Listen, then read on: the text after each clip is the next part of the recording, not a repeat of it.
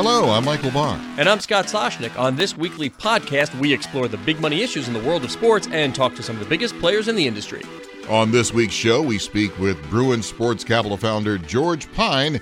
That's in a few minutes. But first, let's look at the top stories of the week. Joining us is Bloomberg Business of Sports reporter Eben Novy-Williams.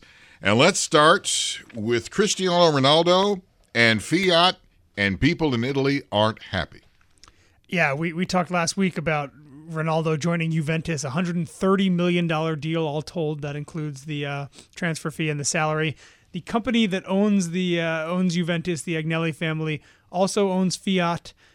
Workers are not happy that the owners of their company, instead of investing that $130 million into cars, are instead investing that into one particular Portuguese soccer player. Scott, is this fair? Is it fair for owners of one part of or employees of one part of this owner's business to be upset about the way he's conducting business? Fair. If you're a sports team owner, you're going to get it from all sides. I mean, you go we all know what sports team ownership does. You're out there in the public domain. If you're going to own another entity, yeah, of course it's fair.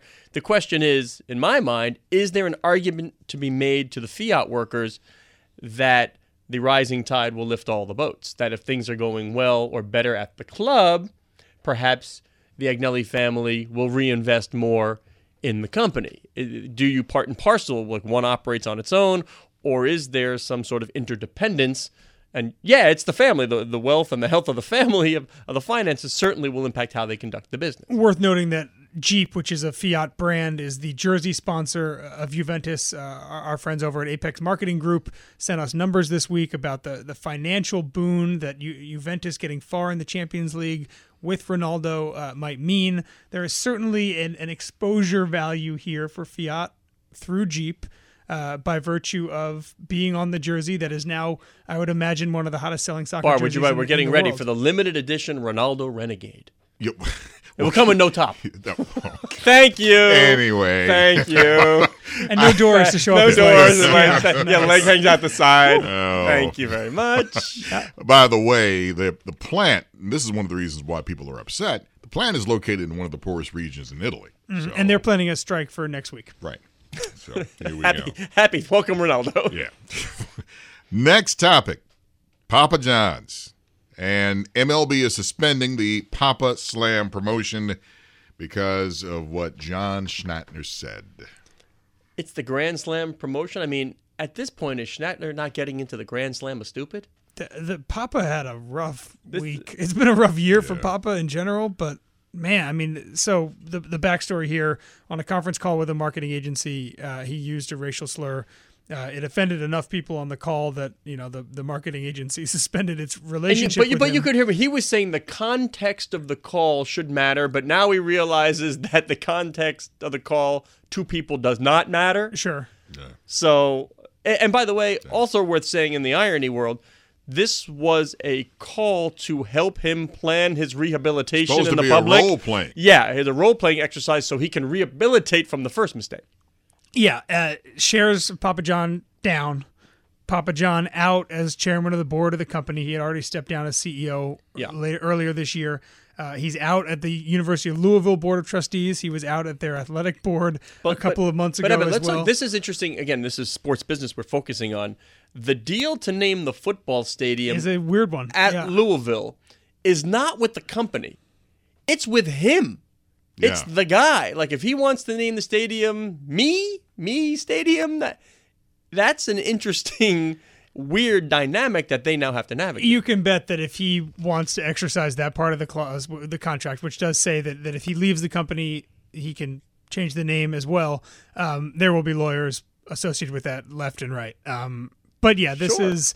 Papa is a not just at Louisville, but across the country. They had a big NFL deal that dissolved in public fashion earlier this year. There's a big sports sponsor, not just putting their name on stadiums, but also partnering with teams and leagues. Yeah, interesting to see what the MLB teams do, because their deals are not affected by absolutely the league's decision to cut ties. I don't think we've heard the end of the fallout of Papa John. Not at all. And now on to a happier topic. Okay. PGA. $1 million challenge, PGA Tour and LPGA Tour rollout. Yeah, again, they're looking to be creative. There will be certain holes throughout the year. I wanted a tournament and here, next tournament, one hole at each place where whoever shoots the best or the lowest score throughout the year on these predetermined holes gets $1 million bonus. I'm all for it. Why not? Why, if it's something else you can do to generate interest in the sport, why not? But I think what's even more important that struck me is that now it's a level playing field for both the men and women. You mean from a money perspective? Yes, which is the way it should be. Yeah, the fact that they are offering equal prize money, also noteworthy. But for me, it's just somebody's thinking. I mean, they had a version of this prior, but the Kodak Challenge. So the fact that they're just thinking and doing and trying. Why not? Because we've talked about the demo of golf. You got to get some new life there. I see the why not question, but I don't see this moving the needle. Golf obviously has demographic problems. It has problems attracting new viewers and new players. I don't see. You said before, I'd never heard of the Kodak Challenge. Right. Didn't know it existed. I don't see this being a thing that moves the needle. No. We'll see. Our thanks to Bloomberg Business of Sports reporter Evan Novi-Williams. You can follow him on Twitter at Novi_Williams. Change that. Now let's get into this week's interview with Bruin Sports Capital founder George Pyne. Pyne is a former executive at Nascar and IMG, where he served as president of the Sports and Entertainment Division. He served as NASCAR's chief operating officer, becoming only the second non-member of the France family to serve on its board. He founded Bruin to acquire, build, and invest in media, sports, marketing, and branded lifestyle companies. George, thank you very much for joining us. My pleasure. Thanks for having me. And if I can get personal, because not a lot of people can talk about this, but your son Drew is headed to Notre Dame to play quarterback. That is one of the highest pressure positions in all of college sports. He had offers from, and I'm going to list them, Alabama, Florida State, Penn State, South Carolina. I mean, this is big-time real football. What is that process like for you? Because you're in the industry, you know the underbelly of sports business, you know the NCAA, everything that's going on. What was that process like for you? Well, first and foremost, I'm a dad, and so it's you are a little emotional. But I think probably being from the sports business, I have a good understanding of kind of keeping your feet on the ground and really what the future entails here. So I'd say probably it's been helpful in grounding my son. It's hard for these young kids when everyone tells you how wonderful you are to maybe stay on the ground, right? I always say, look, you have 50-year-old CEOs who have a hard time staying grounded. When a kid is told routinely how talented they are, it's hard. It can be hard to stay grounded. And I do think having the experience of being in the sports business has been helpful from that standpoint. And I think I've told you this before, but my dad played in the NFL, my granddad played in the NFL, my brother played in the NFL, my father-in-law is in the PGA Hall of Fame. So we take a pretty pragmatic view to all of it. But and I'm proud of my son. He got offered in 8th grade, and so he is that insane, George? That he got offered in 8th grade? Is that insane? Well, it is what it is, and he was not the only guy. But what it does bring is a lot of challenges. And so when he plays he's played 2 years in high school as a freshman and a sophomore, and there's no secret. So wherever he goes, everybody knows who he is, and it creates a lot of challenges. And I'm very proud of the way he's handled himself and performed under really a real microscope. And I think, while it presents challenges, I think those challenges when he goes to Notre Dame will be the same. And so I think what Notre Dame's going to get from my son Drew is somebody that for 4 years has lived under a microscope of a lot of intensity. And, we play in a town in New Canaan, Connecticut that's won 9 state championships in 13 years. He started as a freshman. They won the state championship. And there was a lot. He's the only freshman ever to start at New Canaan High School. So there's been a lot of intensity. We had a game his freshman year. They sold all the tickets to the game in 37 minutes. So it's been a good experience for him, but it's not easy. And I always say, no matter what it is, business, sports, life, success creates other challenges. And I'm very proud of him. And if you read anything about him, people talk about how humble he is. He's a humble kid who's tried to do his best. So we're proud of him. It's been a unique experience. and we have 2 more years left at New Canaan, so hopefully we'll have 2 more good years, and then off to South Bend. Unbelievable. Now, I don't want to harp too much on it, but at the dinner table conversation, is there the Ed O'Bannon talk? I mean, you were at IMG, and part of IMG was IMG College. Does he understand, and I'm sure he does, the big business that is college football? No, you know what? He's more focused. He's not really focused on that. I think he's really more focused on trying to get better, and we focus on that. He's going to have to compete. And Notre Dame is on national TV every week. They have thank you, NBC. They've sold out every game since 1974, and so he knows that he's going to be in a place that has a big spotlight. But as you mentioned, he was probably going to one of those places anyway. And I think the part of Notre Dame is obviously the education and the opportunities after college that I think were pretty attractive to him. Well, prayers and support that after Notre Dame that he goes to the next level and takes it to the NFL. So I always have my fingers crossed in support for him. Well, thank you very much.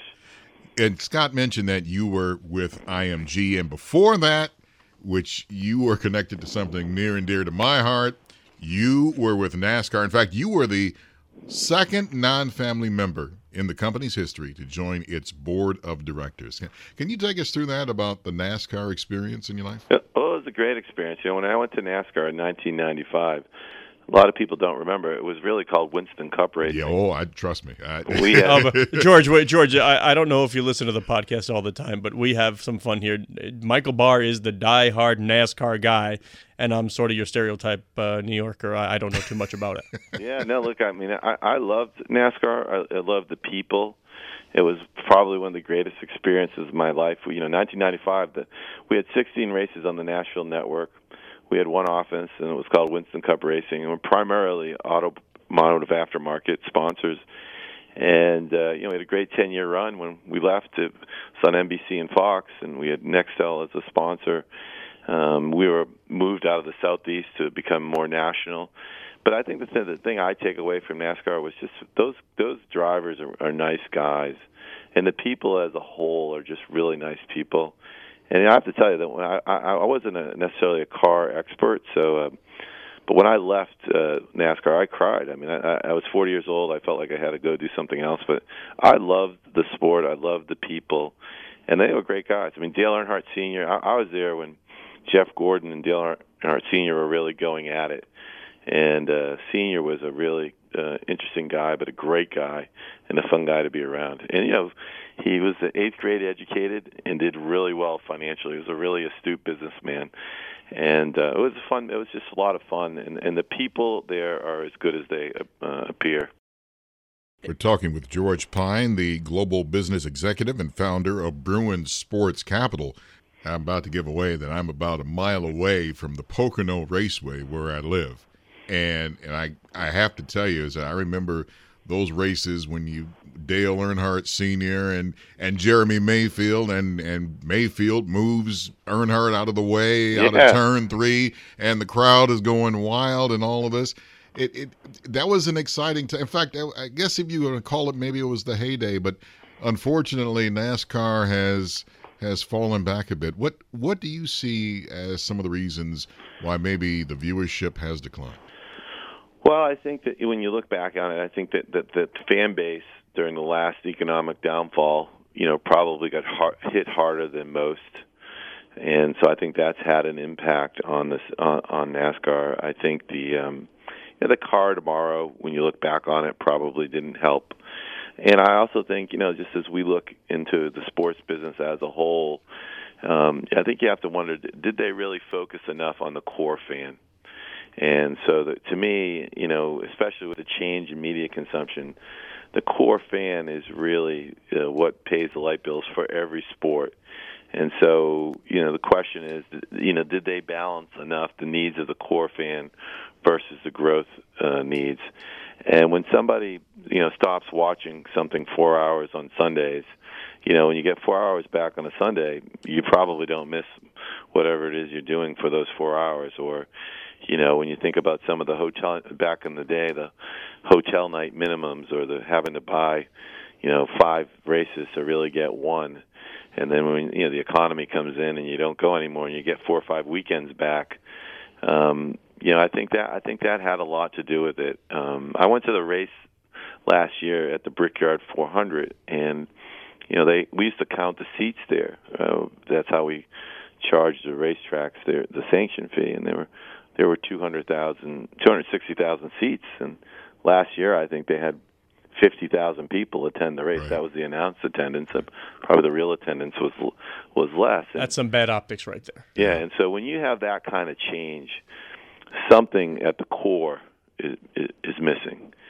And so I think that I know obviously I'm not there, but to me, there's been some type of disconnect with the core fan, and I think that's a large part of the challenge. We are chatting with George Pyne, founder of Bruin Sports Capital. And George, looks like the France family is out there looking for at least an investor, looking to shed a minority stake in NASCAR. You can get money from anywhere. Is this important in that they can bring on a strategic partner that can help them where they need it most? Yes, I think when it's been rumored about Comcast. I think Comcast would be an excellent strategic partner. I think one, obviously they own a network, they own a cable network, they own regional sports networks, they own theme parks. So I think they would be a terrific strategic partner, and probably exactly what the sport needs at this juncture. So I think that is one way to accelerate growth for the sport, and obviously for someone like Comcast, they'll own content, and so I think that would be something like that would really make a lot of sense. Oh, you're making it too easy for me, George. If you just mention the words Comcast and RSNs, we have a titanic shifting here in the media world in consolidation. So if I say Comcast and Disney and Fox and RSNs, you say what? Well, you are right. It's a very interesting time because obviously now if Disney buys Fox, they're going to have to let go of those 22 regional sports networks, which today are huge cash flow generators of cash, and in many cases generators of cash for teams. Those regional sports networks also, contribute to the valuation of a lot of these teams. And they would appear also to be the first break in the armor in the change in terms of media consumption and the disruption of the cable model. You would think would first appear in the regional sports networks. And the last part I'd say is a lot of the regional sports networks have long-term deals, so while the distribution model might change, they have long-term rights. So it's an interesting asset. So really you have assets out there. Generates a lot of cash. Most of them have long-term rights. The economic model is going to change. Who's going to buy it? Oh, that was the next question, because that's what I'm getting from. I have people at Fox calling me saying, "What are you hearing? What are you hearing? Who's buying?" So many rumors.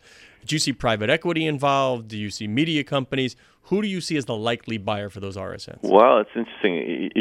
I think it could be all of the above. I think you could see Comcast maybe buy them if Disney has to sell them. I think you could see private equity buy them. I think you could see maybe some of the teams take back the rights, or some of the teams buy them backed by private equity. I think any and all are possible because they do throw off a lot of cash right now, and so there's an absolute value there, and then there's a strategic value because those are very valuable rights in the local market, and they are a very valuable way to connect consumers directly to a passion point that they like. So I think probably that in America right now, that's probably one of the most fascinating items in front of us. What happens to those regional sports networks?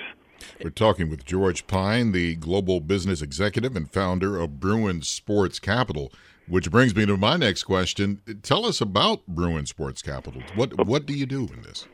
Well, we invest in the global sports economy.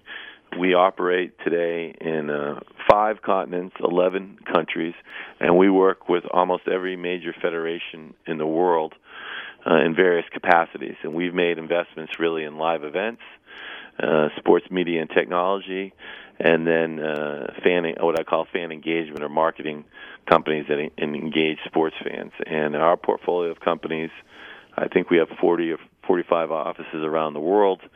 And we're at the intersection between sports fans and the people that bring that content to the fans. What's better, live or on TV, George? Well, I think both. I mean, so, we own a company called Delta Tray that works with UEFA. And for the European Football Championships, we have 46 cameras on the pitch. And the user can pick the camera angle, can pull up their own stats, pick their own graphics package. So I think that's one heck of a viewing experience. And, it's hard to beat a great live event. So I think both experiences are terrific. And I think in a world where media is going to become more and more fragmented, events that can get somebody to get out of the seat of their car and out of their house and go somewhere and engage something, I think events in the future are going to have a high value. So I think, again, we're investing in the change in media. So we're in all parts of the value chain. We provide the technology for every screen. That's one company, and another company is live events, because I think live events become more valuable going forward. So we believe media is changing, and we're trying to be at the intersection of that change and realize and create value in the change. Is the premium experience where the live experience is headed? That's where I'm hearing a lot of owners and team executives tell me they think that they can make the most money and bring the most people out and get the best ROI with a premium product, whether that's club suites, whatever it might be, but a premium experience, not Section 400. Yeah, I think probably the days there'll always be a Section 400, but I think that in order to better engage, create better experience, and to increase more value and profit, it really is going to be in the premium experience. So, and that could be bigger seats, better concessions, but also better interaction. And of course, with the gambling coming on as well, you're going to have, you're going to be able, is it a ball, is it a strike? Is he going to make the putt? No, not make the putt. What pass are they going to run, or are they going to pass? These things are going to even further engage that experience in the venue and at home. But again, I do think that just saying, hey, your seats are in Section 400, there's probably less of that and more of creating great experiences with your friends around a passion point. I don't see how anybody can beat that when you can bring up your own graphics to any sport that you want. And like you said, especially with sports betting, whatever I want to bring up, I can do that. And just like Scott said, Section 400 is going by the wayside. So what happens there? I mean, is that for the fan who really can't afford to go to some of these events? Are they in big trouble? Well, I don't know that they're in big trouble. I mean, if you watch a Western, you might want to go ride a horse if you can. So to me, I think if I'm viewing something and I'm passionate behind it, I want to go to the live event. But with the technology at home being what it is, to Scott's point, I think that live event experience is going to have to be a lot more, and it's going to have to be a lot more special to continue to have that interest. And I think you're going to also, even for the fan in Section 400, you're going to have to provide him things or her things that hadn't been provided before. Training camp, personalized content. The one thing, we're broadcasting the games. We have a business game with the NFL called Game Pass, and we're selling subscriptions one person at a time. And I've been pretty involved in that myself. And what you're seeing there is, today you're selling the right to watch these NFL games in Europe one consumer at a time. And so we know when we're talking to a consumer at what price point they'll transact. We change the advertising on the hour. And so it's a very customized sale. And I think that's the future, whether that's season tickets or any communication with someone that's got a passion point around a sport. That's the future. So even the guy in Section 400, 10 years from now, a team's going to have a dialogue with that guy almost on a daily basis, communicating with him, knowing what that person likes. And that's why I think going forward, the data management and understanding data and understanding the psychographics and demographics of your fan base is going to become more important to create a better experience and relationship for the guy in Section 400 and for the guy that can afford the incredible experience. You're going to have a relationship with both of those guys to be maximize the value. I will never forget, you talk about the technology involved when something is televised live and people are watching it at home, and you have so much technology involved. And I remember back the 1979 Daytona 500, and this was my Lord, live. Bar. Oh my Lord! No, but this was my Lord, Bar. I know, but this was big when they put the camera live in Benny Parsons' car, and you can see Benny Parsons in the car driving. Did you say at Benny Daytona. Hill? No, Benny Parsons. Oh, Benny Parsons. Okay. I'm George, help me. Bar's gone off on a NASCAR tangent. Help me, George. I know. I can't help it. But my point is, that's what has to continue to happen in all forms of sport. Help me out, because you know what I'm talking about. 79. Take racing as an example. Now just think about the experience through technology at home. You're going to be able to know, the RPMs. You could really know the tire pressure. You could know all the different elements of the car. How about heart rate? If athletes are going to start wearing monitors, I'll know how are they going to do. Yeah, so you're going to be able to know so much on, and in the case of NASCAR, 43 cars, but that translates to Formula One and others. You're going to have more information, more data. I mean, I have this thing too with some of these smaller sports. America's Cup, as an example. They came in. I always remember this 3 or 4 years ago. And they came in. We met with them, and to me, sailing kind of was this thing, kind of a sailboats, and maybe not so interesting. Now they reinvented their product. It's really cool racing. But think about what digital technology does to that sport. The tides, the currents, the winds, and bringing that to life digitally, that makes that a lot more interesting experience. So technology is going to also liberate a lot of the smaller sports, because it's going to make it more interesting. And with the direct-to-consumer applications, if you can aggregate 100 or 200,000 people on a subscription basis, you're in business, where before that sport had to do a time buy, got put at the wrong time, really didn't meet their consumers' needs. Today, if I'm, say, the World Surf League, you get 100, 200,000 people, and you're interacting with those people, every day through digital, it creates new opportunities for those sports. So big value to the endemic sponsors as well. Yes, and so I just think the technology is a game changer, and we're in the early innings. And then in America, when you throw in the gambling element, you're 19 times more likely to watch an event you're gambling on than not. And so, that's certainly going to help in terms of viewership. It's certainly going to help in terms of sponsorship, meaning, those are going to be, again, those are your core fans. And all of this will come back to big data, the ability to understand data and use data to engage consumers around your product. That's the future for everybody. And sports will have an advantage because fans of a particular sport are passionate about it, and they're going to engage more in a world that's going to be harder and harder to engage people. I mean, I've got 4 kids at home from 14 to 21. It's hard to engage them. And so if you get something that can engage kids or people, it's going to be of high value. So that to me is the future. So we need like 10 more hours, George, which we don't have. But if Sport Radar goes for a $2.4 billion valuation, and the media companies will get the engagement, is Mark Cuban right that the valuations of the teams will double because of this added engagement, added sponsorship value, or is that hyperbolic in your opinion? Well, look, it will double over some period of time. I mean, I think I would agree that. Are you a believer in sports? Is sports going to still remain valuable over the next 10 or 20 years?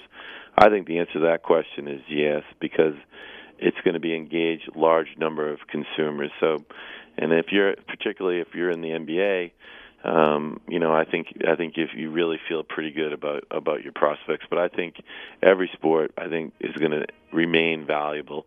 Could there be some changes in the way, when the cable bundle is disrupted eventually? Can over a period of time, could there be some short-term turbulence? Possibly, although we haven't really seen any evidence of it. But long-term, I think sports remains highly valuable. Then what is the competitive landscape of things that you're looking at for Bruin? I mean, you're obviously not the only one looking to put capital at work in this area. Well, I think we've invested, like I said, in Delta Tray, which provides the technology for all screens. You know, in courtside, we've made 38 investments in 25 companies that are all digital or technology companies in sports. So we're investing in the change. We believe media consumption is changing, and it's going to create real opportunities for investors. And that's how our investments reflect that thesis, along with the investment in live events that become more valuable, given things that can aggregate big audiences are more valuable. So we're investing in the change, and I think investing in the change is exciting. All right, George Pyne, founder of Bruin Sports Capital. Thank you very much, George, for the insights. My pleasure, guys. Take care. Takeaways from the show. Well, you know where I'm going with this. NASCAR. Heck yeah. And I don't care if I'm made fun of because I brought up the 1979 Daytona 500. The technology that you had. Benny Parsons. And they had the big old camera. Yeah. Nothing like the little pin-sized cameras they have now. Yeah. The big old camera they had in the car, and it was inside the cockpit, and the windshield was getting all oily. I could see the guy reaching around with a towel to clean off the... I mean, that's all you had. It's like you didn't even have the little wipe where they could automatically do it. But that was exciting in 1979, and that's my whole point. Technology today makes watching it on television big time. All right, let me get quick before I even give a takeaway. I'm just going to say a couple of weeks ago, we were talking about Justin Tuck. I screwed up. I said he went to Harvard Business School. It was not Harvard. He went to Wharton. So apologies to Wharton. That's where Justin Tuck went. My goal is to be the number one pick. That's something I've been dreaming of since a kid. It feels better to be number one than number 5. I wear the number because of Mike. We have a chance to go for 3 in a row. Good numbers at a good time. When I first started wearing that number, I was just happy and proud. Bloomberg Business of Sports, the number of the week. Time now for the number of the week, and it is the number 27. For me, I hear 27, and the old Islander fan in me says John Tonelli. And every other Islander fan listening will be like, that was funny. This is a week we did not discuss it. 27. 27-time World Series champions, New York Yankees? No. No? Okay, then I have no idea. 27th of July. Oh, God. That's when the final, talking about esports, and ESPN and other Disney-owned channels plan to air the final of the Overwatch League on July 27th. Now, the playoffs are going on right now, so ESPN and other Disney-owned channels are airing the playoffs right now. Well, the important part here, Bar, you're saying it's not ESPN Plus, it's not OTT. This is the mothership. This is esports on the mothership. Esports final on the mothership. There you go. That's the big deal here. Now the other one's Disney XD channel is that they'll air it, but other than that, yes, that's big news, man. Getting big. You've been listening to Bloomberg Business of Sports. We are here each and every week at the same time exploring the world of money and sports. I'm Michael Barr on Twitter at Big Bar Sports. Big Bar, and I'm Scott Soshnick. You can follow me on Twitter at Soshnick. Thanks for joining us. Please tune in next week when we speak with the biggest and brightest in the sports business industry. You're listening to Bloomberg Business of Sports from Bloomberg Radio around the world and online as an Apple podcast on iTunes.